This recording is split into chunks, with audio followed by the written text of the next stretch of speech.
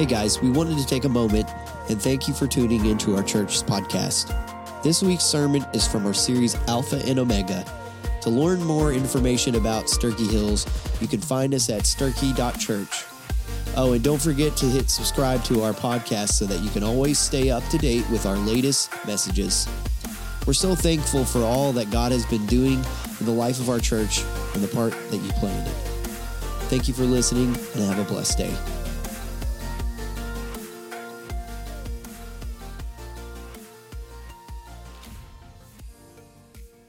Chapter 1. We're going to be looking at verses 9 through 20.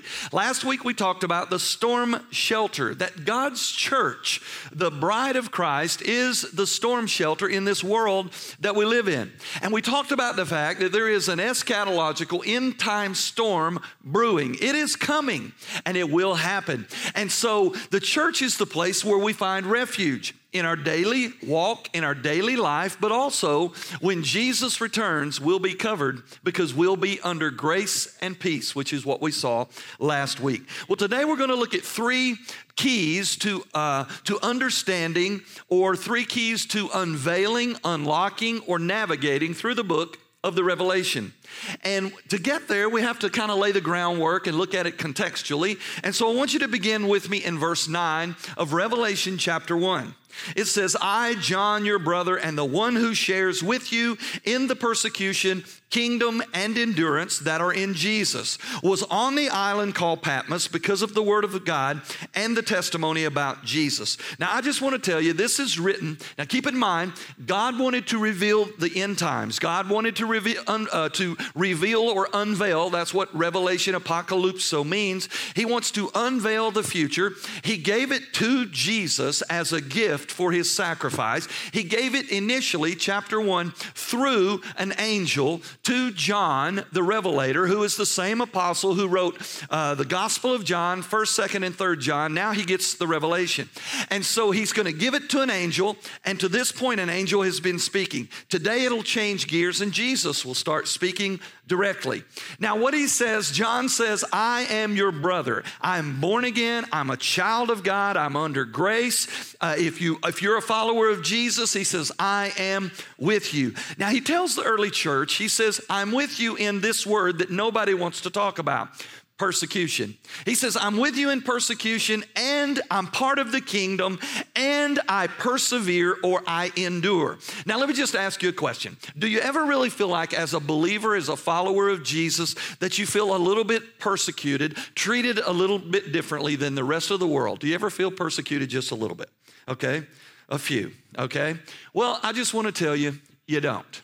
You don't feel persecuted. That's a relative term. Oh, sure, sometimes we feel like people look at us a little different, treat us a little different, expect some kind of holy life a little different than they do everybody else because we are Christians, we're followers of Jesus, but we have no idea what persecution is.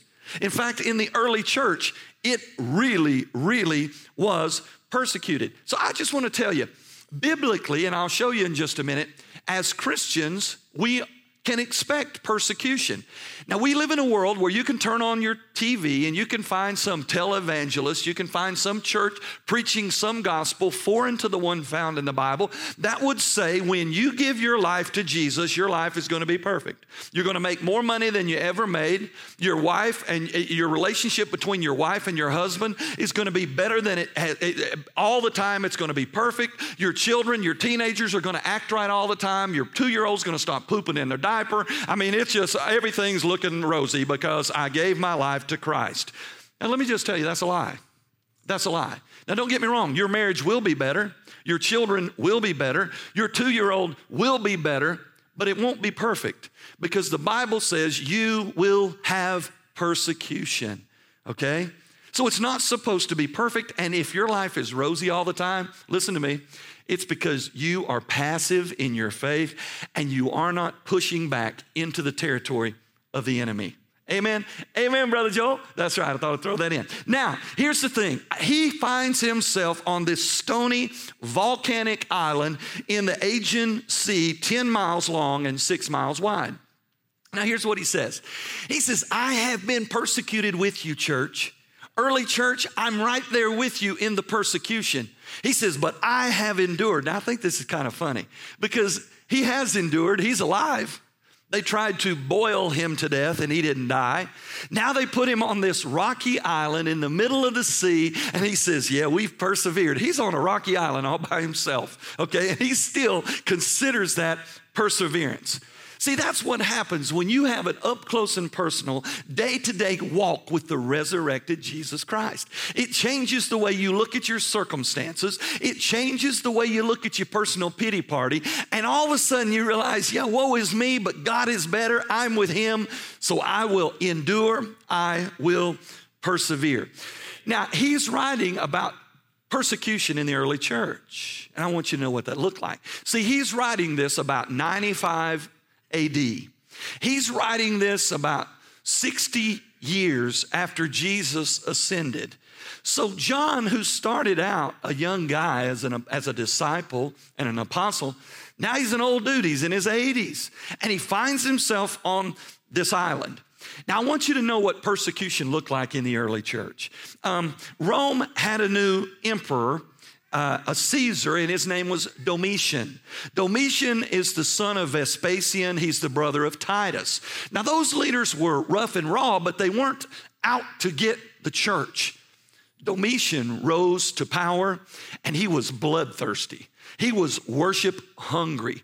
He is the first emperor of Rome to mandate or require that everybody refer to him as our Lord and our God. He erected statues and required that people bow and worship his statue as their God. Now, there's a problem with the church. It's obvious why he didn't like the church, because Domitian was not their resurrected king. Domitian was not their savior. Domitian was not their God. Jesus was. And so all of a sudden he's like, we've got split loyalty. So I'm going to annihilate the church. So he began this process of stomping out the church. Now, just so you'll know what it looked like in the early church, John the Baptist, we remember him. The forerunner of Jesus, man, he was rock solid. He was cool. You know what happened to him?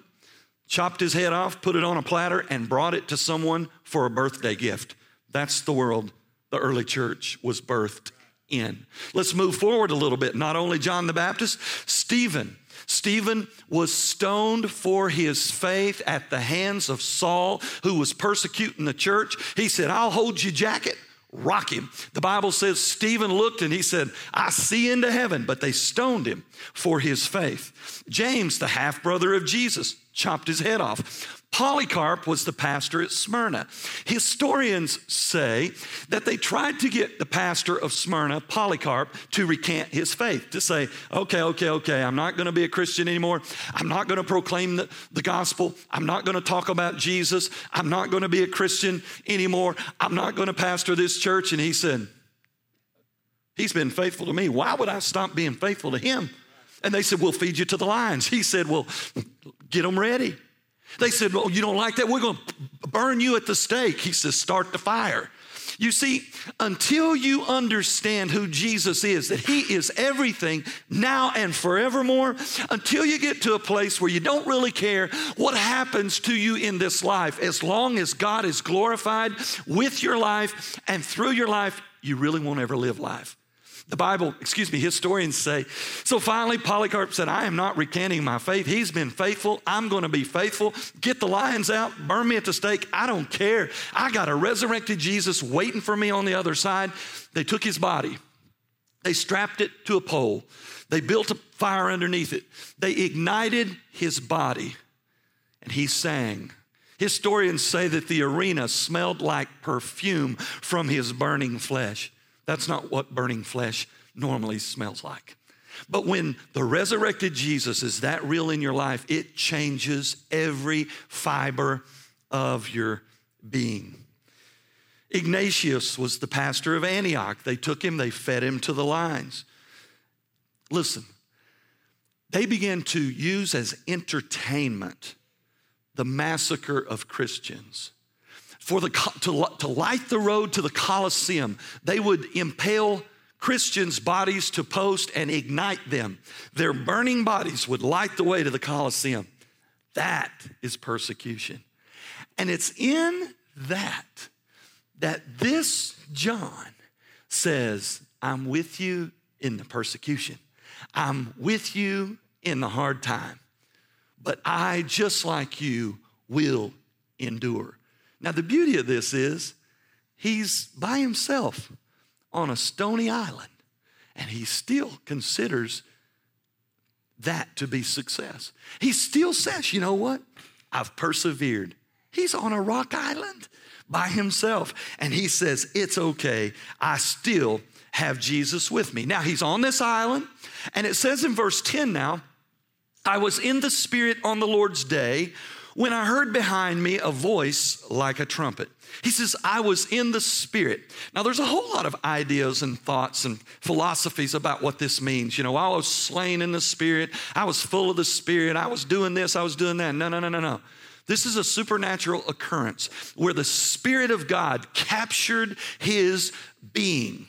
It is something that is beyond any description. You see, there's people sometimes who say, oh, I had this spiritual event with God and he revealed this stuff, and it never really looks like this. I want to tell you something. If the Spirit of God catches you away and takes you to a different place, you'll never be the same.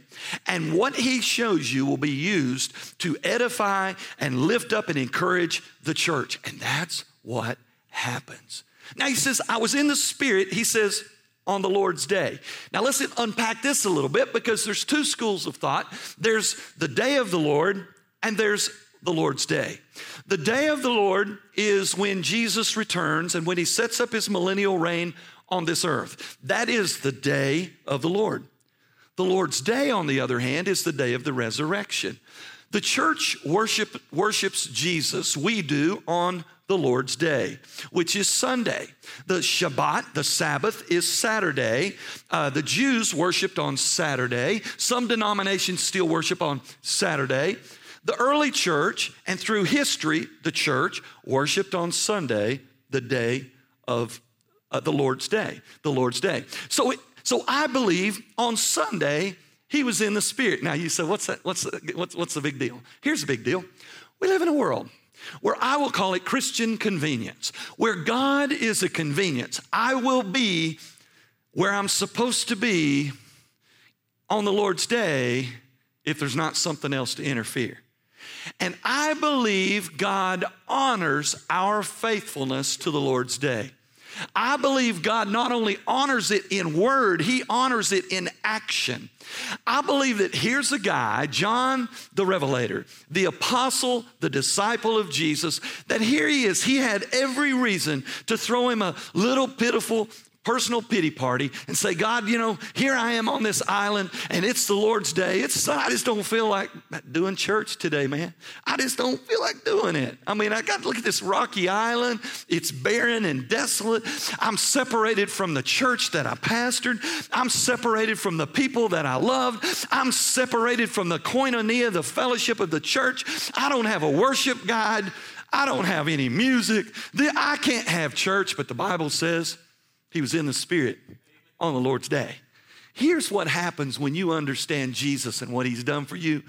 Every day becomes the Lord's day. Man, it's Sunday, it's yours. It's Monday, it's yours. It's Tuesday through Saturday, it's your day every day. Apart from you, I don't even have a day. So let's call this your day. Now that's what he's doing. Now God honors it. Here's what he does. He says, man, I see you down there on a little rocky island. I see you all by yourself. I see you lonely. I see you persecuted. I'm going to show you something special. I just want to tell you something. There's a whole lot of people that miss out on what God wants them to see and experience because the Lord's day plays second fiddle to a whole lot of other stuff in this world. Amen, Brother Joel, it's the truth. You don't have to tell me it's the truth. I know it's the truth, and you do too. Let's move on. Now, he was in the Spirit on the Lord's day. Now, this is about 60 years, okay? So before we see what's getting ready to happen, I want you to understand 60 years approximately has passed since John saw Jesus. John saw Jesus the last time. He had nail scars in his hands and feet, a puncture wound in his side. And John saw him ascend into heaven. That's the last time he saw it. Okay, 60 years have passed, a long time. He's going to get to see him again. Now, he says in verse 11 now, he says, okay, I got your attention. He says, I want you to write a book, and I want you to write in it what you see. And I want you to send it to the 7 churches, to Ephesus, Smyrna, Pergamum, Thyatira, Sardis, Philadelphia, and Laodicea.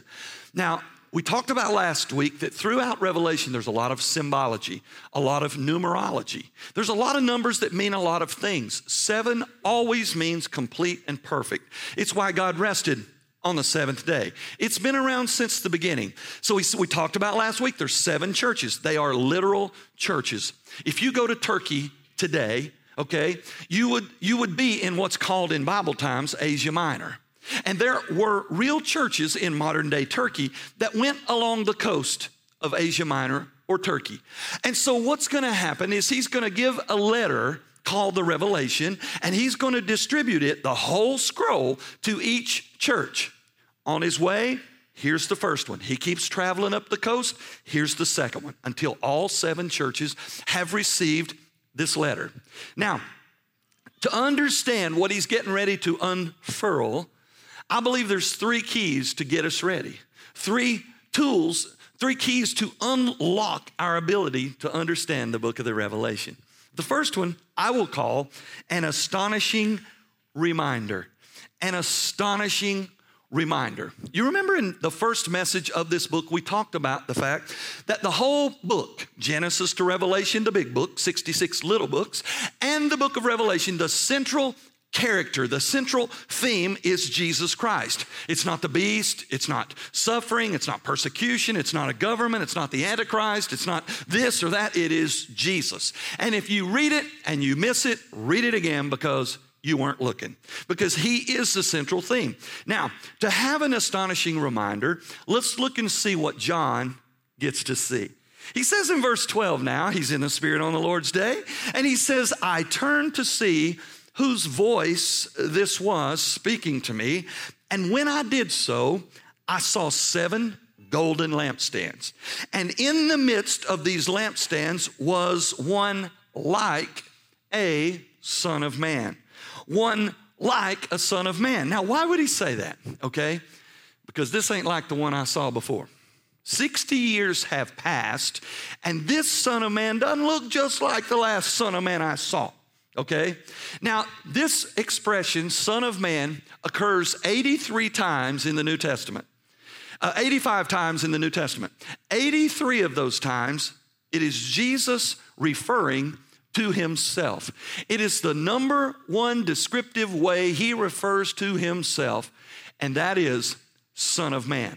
Now, why would John say he's one like the son of man? Well, because he doesn't look like the one before. Now, I just want to pause. I want to digress just a little bit, okay? What does Jesus look like? We got sculptures of all the, I got a sculpture, man. You can go to Washington, you can see what Abraham looked like. Got a sculpture of him.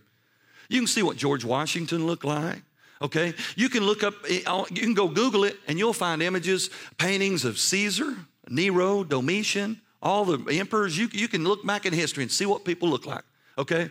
We don't know what Jesus looked like. I can tell you what he don't look like.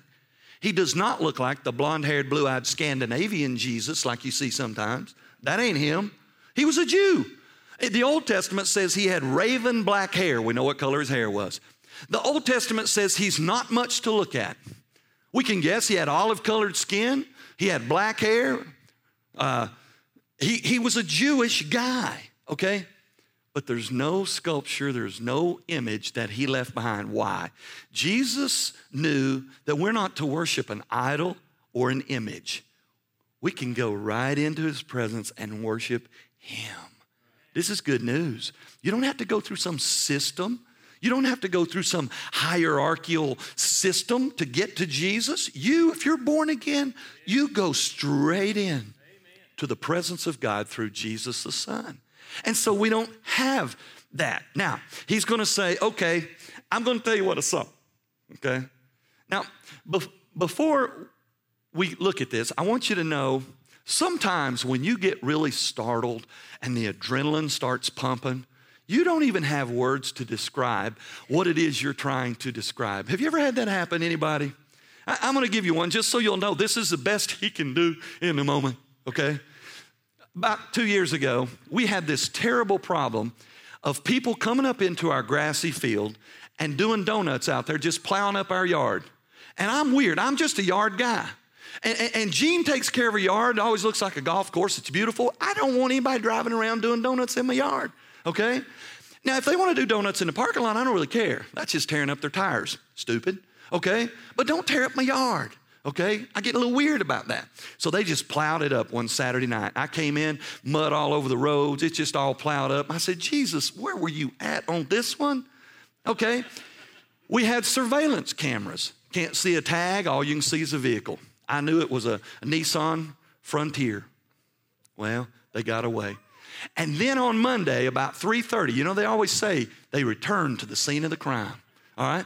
On Monday, I walk out to my car and I see a maroon Frontier Nissan sitting over here in the yard. I said, oh, no, you didn't. I jumped in my massive Mini Cooper. I'm going to take him by storm. All right. I jumped in the Mini Cooper. I took off. He saw me coming. Man, he took off down the road. What I'm doing, I don't know. What am I doing? I'm going to run him. I don't know what I'm going to do when I catch him. I don't know. All I know is it's just adrenaline's flowing, man. I'm nuts. I chase him. He goes into a subdivision that I know is a dead end. I pull the car sideways in the middle of the road. I called Daryl, who's a police officer. He's one of our security. I said, Daryl, I got him. He said, you got who? I said, I got the guy. The guy tore up the yard. I got him. Where you got him? He's in a subdivision. Got him hemmed up. Okay. Sinri and I felt like Barney Fife. I got him a bullet, you know. And I'm talking to Daryl. And I said, wait a minute. He's coming back down. He's almost here. No kidding. Daryl said, walk up to him, punch him right in the face. I said, I'm the pastor, Daryl. I'm just worried about my yard. I don't want to kill him. And then I saw him. He had a head as big as a watermelon. He was all swole up in that knee. So I wasn't going to punch him in the head. He'd kill me. Okay, I was going to present the gospel or something. I don't know. You know, I just wanted to tell him, stop messing up my yard. I asked him his name. He took off like a flash. He went around me. As soon as he went around me, I still had the police officer on the phone. He said, what's his tag? I said, 1GX069. 1GX069, Blunt County or whatever it was, you know. He said, okay, we got him. He called me back in about 30 minutes. He said, that ain't even a real tag. When the adrenaline starts flying, when you're in the heat of the moment, you're a little bit scared about what's going on, you don't even have words and letters and numbers that will describe what it is you're seeing, okay? Now, we ended up catching him. It's a cool story, catching him and his two friends, okay? But here's the point. John is this guy. He's here where all of a sudden he's by himself on the Lord's day in the Spirit, and the trumpet blows. And he turns to see who it is that's going to be speaking to him. And this is the best he's got. Now, it's inspired by the Holy Spirit. It tells us everything we know, but I just want to tell you, listen to me. There's not enough words in the dictionary to describe the resurrected King of Kings, the Lord of Lords, and the Master of the universe. So this is what he says. He says in verse 13, he says, he was dressed in this robe that extended down to his feet, and he wore a wide golden belt around his chest. Now we know that this represents dignity and authority and kingship. It's eternal, it's glorious, and it's truthful. It appoints the reality that this is the eternal one who stands behind him. Now he goes on in verse 14, and he said in his head, man, it was his hair, they were white as wool, even as white as snow, which we all know, commentators all agree that this represents purity and the elevation and nobility of his thoughts. But he's kind of like the Son of Man, because when he was here before, he didn't look like that. And then it goes on and it says in his eyes, man, they were like a fiery flame. When he looked into his eyes, he just saw the flames in his eyes. How do you even describe that? That doesn't look like the tender-eyed Jesus, man, the compassionate, humble one that was here yet just 60 years ago. The fiery flame represent the omniscience of all things, his ability to search and reveal, his infallible gauge penetrating to the very depth of all reality. No lie, no falsehood, no partial truth, absolute purity in everything he sees. Verse 15 says, and then I looked at his feet, and they were like polished bronze, refined in a furnace. They weren't sandaled feet. They weren't dirty, dusty road feet. They were bronze, polished, and as if they were refined in a furnace. In the temple, in the Old Testament, things that were made of brass and bronze represent judgment. Jesus is coming to walk upon the oppressors of this world. That's what it speaks to. And then he goes on and he says, and then his voice, it started like a trumpet. Now it changes. His voice was like the roar of many waters. Here he is on the ocean, on this rocky island. And when the tide came in, the waves would crash over that rocky seashore. And that's all he's got. He says, it's bigger than anything I understand. This is all I've got. And his voice, through the ages, God has spoken through angels, men, prophets, priests, kings, the Son. And now God will bring them all together and he'll speak like many waters. And then number 16 says, and I'm looking at him, and all of a sudden I notice he held 7 stars in his right hand. The stars are actually, the Greek word is angeloi, which could be angels, but it's a messengers. And he'll tell us what that is in a few minutes. And then finally, he says this one, and if the rest of that stuff doesn't give you diarrhea, then you get to this one. He says, and then I looked, and he had a 2-edged sword coming out of his mouth. I mean, it's unlike anything I've ever seen or imagined. And he says, this sword's coming out. What is this sword? Well, it says in Hebrews 4:12 exactly what it is. It is the word of God. Jesus conquers the world with his word. With his word. God has revealed 66 books of his word. But there's not enough pen and paper to write the words of God because his knowledge and understanding is infinite, past, present, and future. And so he says it's a double-edged sword. In Hebrews 4:12, it says, the word of God is quick and powerful, sharper than any 2-edged sword, piercing even to the dividing asunder of soul and spirit and of joints and marrow. And it is a discerner of thoughts and intentions of the heart.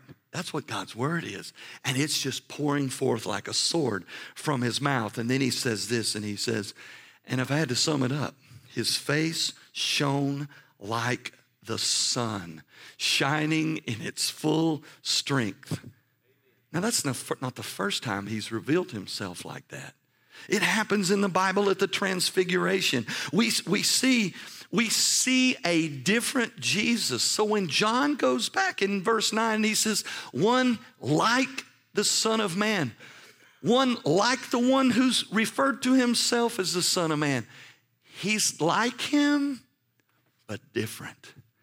You see, you'll never see the Jesus of the gospel again. He came for a purpose in humility to save the world. When he comes again, it's to rule and reign and conquer the world and its system. He's like him, but not just like. Now, I got to thinking about it, and so I wrote this just to kind of help me wrap my mind around it. The Jesus that we see today, the Jesus that we will one day see, the Jesus that John saw is no longer wrapped in swaddling clothes lying in a manger. He's no longer being falsely accused. There's nothing held back from his humanity. He will not be judged because he will be the judge. He will not be silent. His voice commands the universe to shine. No longer nails in his hands, only the pastors of the churches, the angeloi, the messengers. The words he spoke in the temple as a 12-year-old boy that amazed the religious elite will now cut through the lies of this old broken world. It's an astonishing reminder of who Jesus is. Number 2, I want you to know, for us to unlock revelation, we have to have an astonishing reminder of who Jesus really is. Number 2, we have to have an appropriate response to who that Jesus really is. He says in verse 7, when I saw him, I fell down at his feet as though I were dead. And we've got a lot of people who say they see Jesus. Just this morning or last night, I saw an article that popped up on my Facebook or online about this boy who had died and was dead for 20 minutes. And he said he saw Jesus, and he starts to describe Jesus. He said, yeah, I saw Jesus, and he had a beard, and it was bright. And that's pretty much in a nutshell what he said. He didn't see the real Jesus right there. He's like saw the Jesus' helper, like the Santa Claus helper at Christmas. He didn't see the real McCoy, okay? Because when you see the real Jesus, high and lifted up, resurrected and glorious, your response is, yeah, I saw him. I saw him, and man, he had a beard and it was bright. No, you will find yourself on your face before him. There's songs been written about when we go to heaven. I just want to see Jesus. I just going to run up to Jesus. I got some questions for Jesus. Well, there's time for all that, but let me tell you what your appropriate response to Jesus one day will be. When you see him, you will find yourself on your face. Because in all the times that you thought you were so perfect and so clean and so right, doing things so well compared to the holy righteousness of the resurrected Jesus, bam, we find ourselves on our face. In Judges chapter 13, Old Testament, Manoah finds himself on his face. In Matthew 17, in the New Testament, the disciples find themselves on their face at the Transfiguration. In Luke chapter 1, Zacharias finds himself on his face. In Luke chapter 5, Peter finds himself on his face in the boat when he says, "Woe, I am an unclean sinner." In chapter 10 of the Old Testament, Daniel finds himself on his face before God. In Isaiah chapter 6, Isaiah hits the dirt. In Ezekiel, listen to this one, chapter 1, 3, 9, 43, and 44, when Ezekiel sees God, he's on his face. Job chapter 42, on his face. Paul and his companions on the road to Damascus. Acts chapter 26, on his face. And so I just want you to know today, that is our appropriate response. It's not, oh, Jesus, me and Jesus. Jesus is that Jesus. And we need to put him on his throne in our life. We need to call what it is. Jesus is God, the resurrected Savior of the world. Jesus is God, the forever eternal King of the universe. Jesus is God of my life. That's what we have to call, and that's what we have to claim. Now, so he's on his face. So imagine you would be too, okay? Now, just like we sang about earlier, he is all that. But then listen to how Jesus responds in our fear of the greatness of who he is. But he placed his right hand on me and said, "Don't be afraid. I am the first and the last and the one who lives. And I was dead, but now, look, I'm alive forever and ever. And I hold the keys of death and Hades." Now listen, while we were singing, this came to me. If Jesus was to show up today in my life, I know where I would be. I would be on my face. I would be so ashamed. And I know he would come and put his hand on me and say, "Hey, don't be afraid." And when we were singing, I was thinking about what he might say to me. And this is real. I just know. I feel it in me. He told me when we were sitting, I just felt it. He said, "Hey, Joel, you remember in 1972 when you were a 10-year-old boy and I came and touched your heart and invited you into my kingdom? Yeah. I am the beginning. You know, you really believe that one day I'm coming back to get you, either when you die or as I come back to rapture the church. You really believe that, don't you?" And I said, "Yeah, I do." He says, "I'm the end." And he said, "Today, you're between those benchmarks of being saved and spending eternity in the glory of heaven. You're on this day, the Lord's day. I am this day too." And all of a sudden I was like, man, that's so good. All right? Listen, he wants you to know today, he's not some Jesus on a page. He's not just some historical figure that did amazing things. He's God of the universe, and he wants to be your personal God too. Don't be afraid. I am the beginning and the end. Well, the third thing, and this is really vitally important, that I want you to know you must have to navigate through the book of the Revelation is found right here in verse 19, and I call it an accurate roadmap. An accurate roadmap. He says, therefore, write what you saw, what is, and what will be after these things. And the mystery of the 7 stars that you saw in my right hand and the 7 golden lampstands is this. The 7 stars are the angels or messengers, okay, of the 7 churches. And the 7 lampstands are the 7 churches. Now, what's the roadmap in this? The book of the Revelation is broken up into 3 categories. And if you miss this, you'll find confusion throughout the whole book. And as a preacher, when you're in seminary, you take a class called homiletics. And it's designed to help you break down or parse a passage of Scripture and to come up with an outline to kind of help you navigate through it.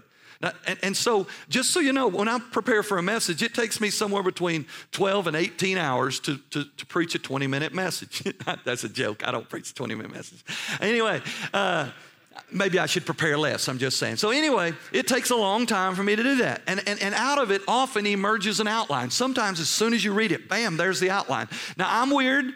And I alliterate, meaning I have to have the first things kind of start with the same letter or sound. And it's not trendy and it's not cool, so it fits me just fine, okay?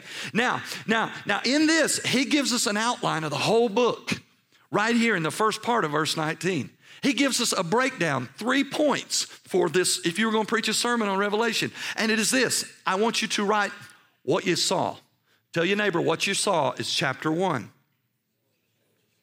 That's what we're studying right now. He said, I want you to write what you saw. And he did. We've been reading what he saw. He wrote it, okay? And it is an image. It is a visual of the resurrected Jesus. And then he says, I want you to write part 2 of this book, which is what is. We're going to study for the next couple weeks chapters 2 and 3, which is the dispensation of the church. It's the church age. From the birth of the church until Jesus catches away the church, chapters 2 and 3. Now let me pause right here. So far, we've already seen this, the church, 7 church, 7 church, 7 church. We're going to see 2 chapters all about the church, the church, the church, the church, the church, the church, the church. 7 churches. That's 7, I know. Okay, I'm missing a finger in that count right there. Okay, 7 churches, all right? But then something happens. Between chapter 3 and chapter 4, God says, now, John, I want you to come up here and see what happens next. Chapters 4 through 19 is the tribulation of the church. It takes all of those chapters for God to describe the judgment that comes on this earth, and then the return of Christ and the millennial kingdom and the new creation. From chapters 4 all the way to the end, chapter 22, are things which have not happened yet. And they won't happen until chapter 2 and 3, the church age is finished. So chapters 1, the things that you see. Chapters 2 and 3, the things that are now. And chapters 4 through 22, the things that will be after. And then he defines the lampstands. He says the lampstands, those are my churches. And the angels, those are the messengers. And I was reading this and studying this, and I got to thinking, man, of all the things that Jesus could have been doing when John turned around, he's standing amongst his church, the bride of Christ. He's standing right in the middle of the thing that he was so passionate about: redeeming, saving, forgiving, making right lost people and bringing them into the thing called the ecclesia, the church.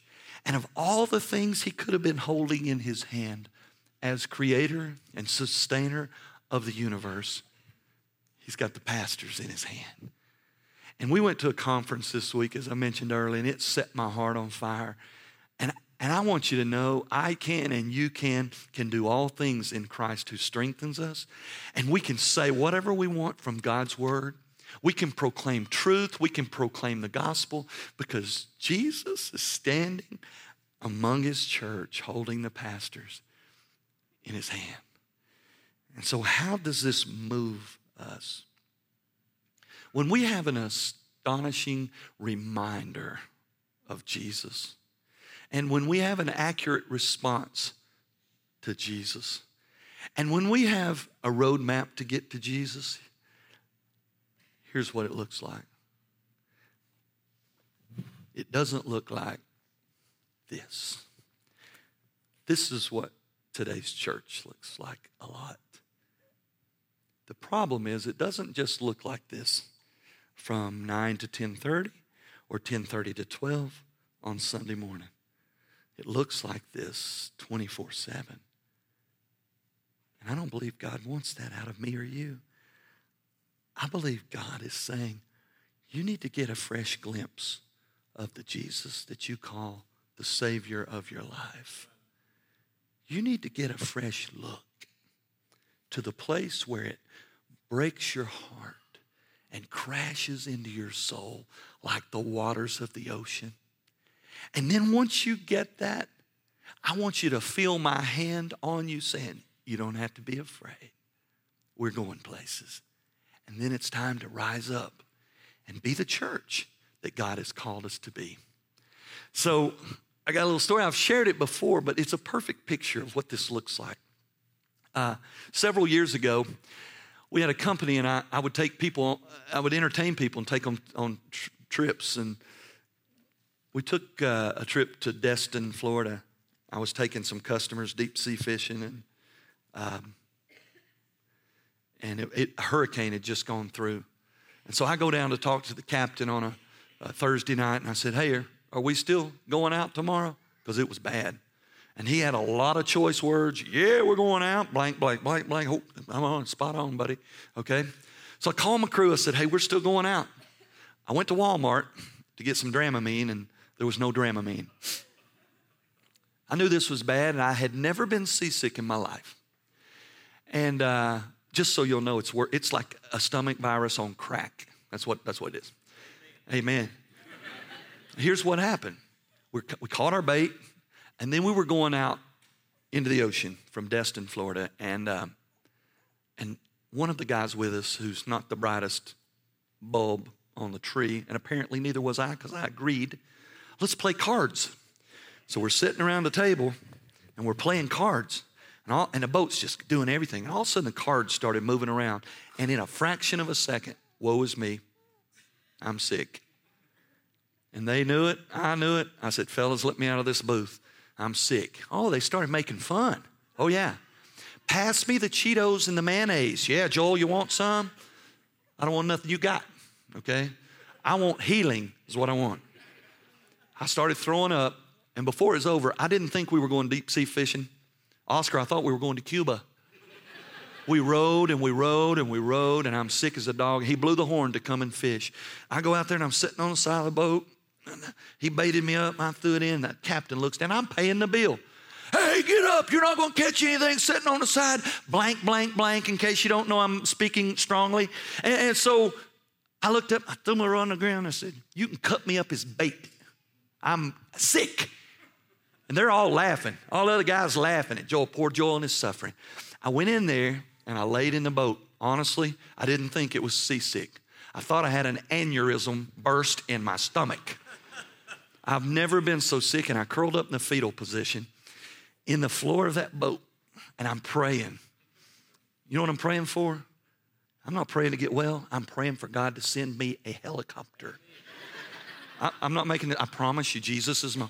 God just sent... that crazy captain ain't going back.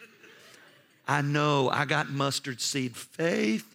Send me a helicopter. Because I'm bleeding, hemorrhaging I ain't going to make it home. I'm serious. And then listen to this. And I'm laying in the floor of the boat, and the words of this old song came to my heart. Turn your eyes upon Jesus. Look full in his wonderful face, and the things of earth will grow strangely dim in the light of his glory and grace.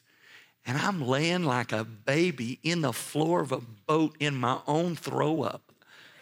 singing, turn your eyes upon Jesus, his wonderful blood. Hey, you laugh. I don't even care, because you know what happened? The HVAC came on in that boat, and the air started blowing through that ductwork. And somewhere between the time that fan came on and that air came out that vent, Jesus jumped right in the middle of it. He came right out that vent.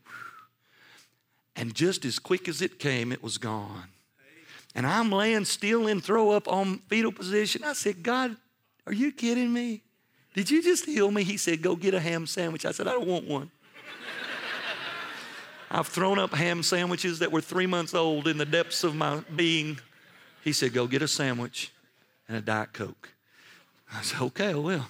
I got up, I hung on the rack, I went across there.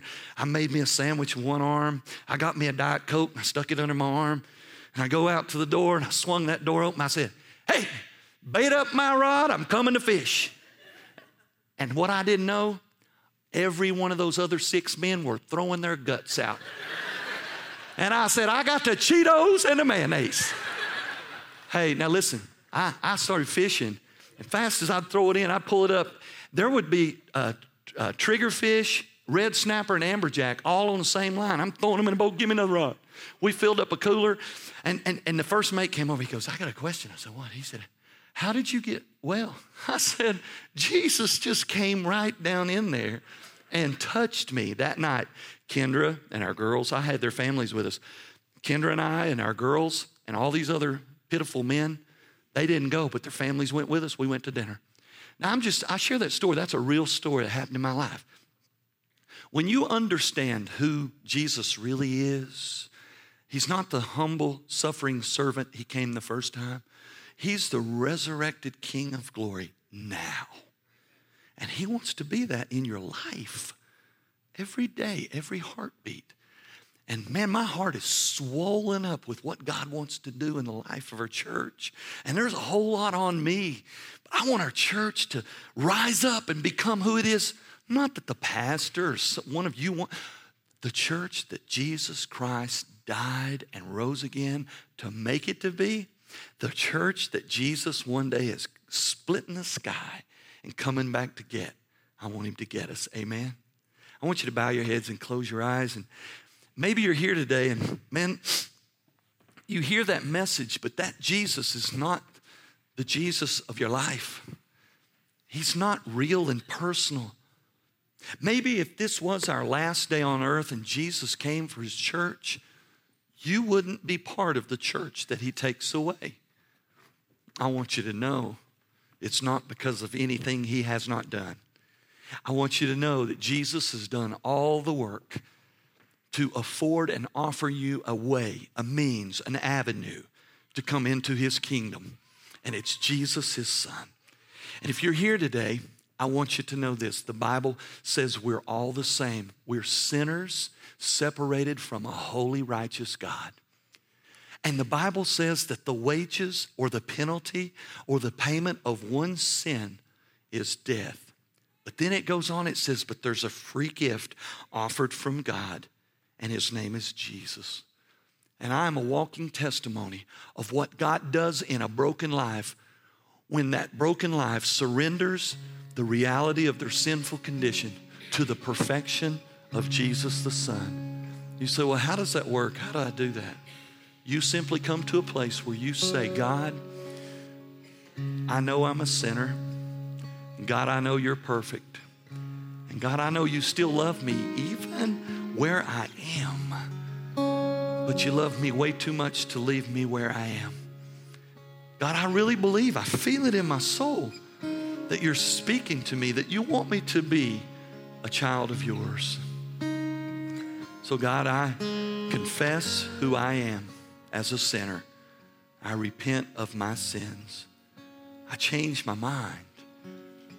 I want Jesus to come into my life and save something like me and make me new, a brand new creature. God, I don't fully understand it, but I want to say thank you for hearing my prayer, entering my life and saving me on this day in Jesus' name.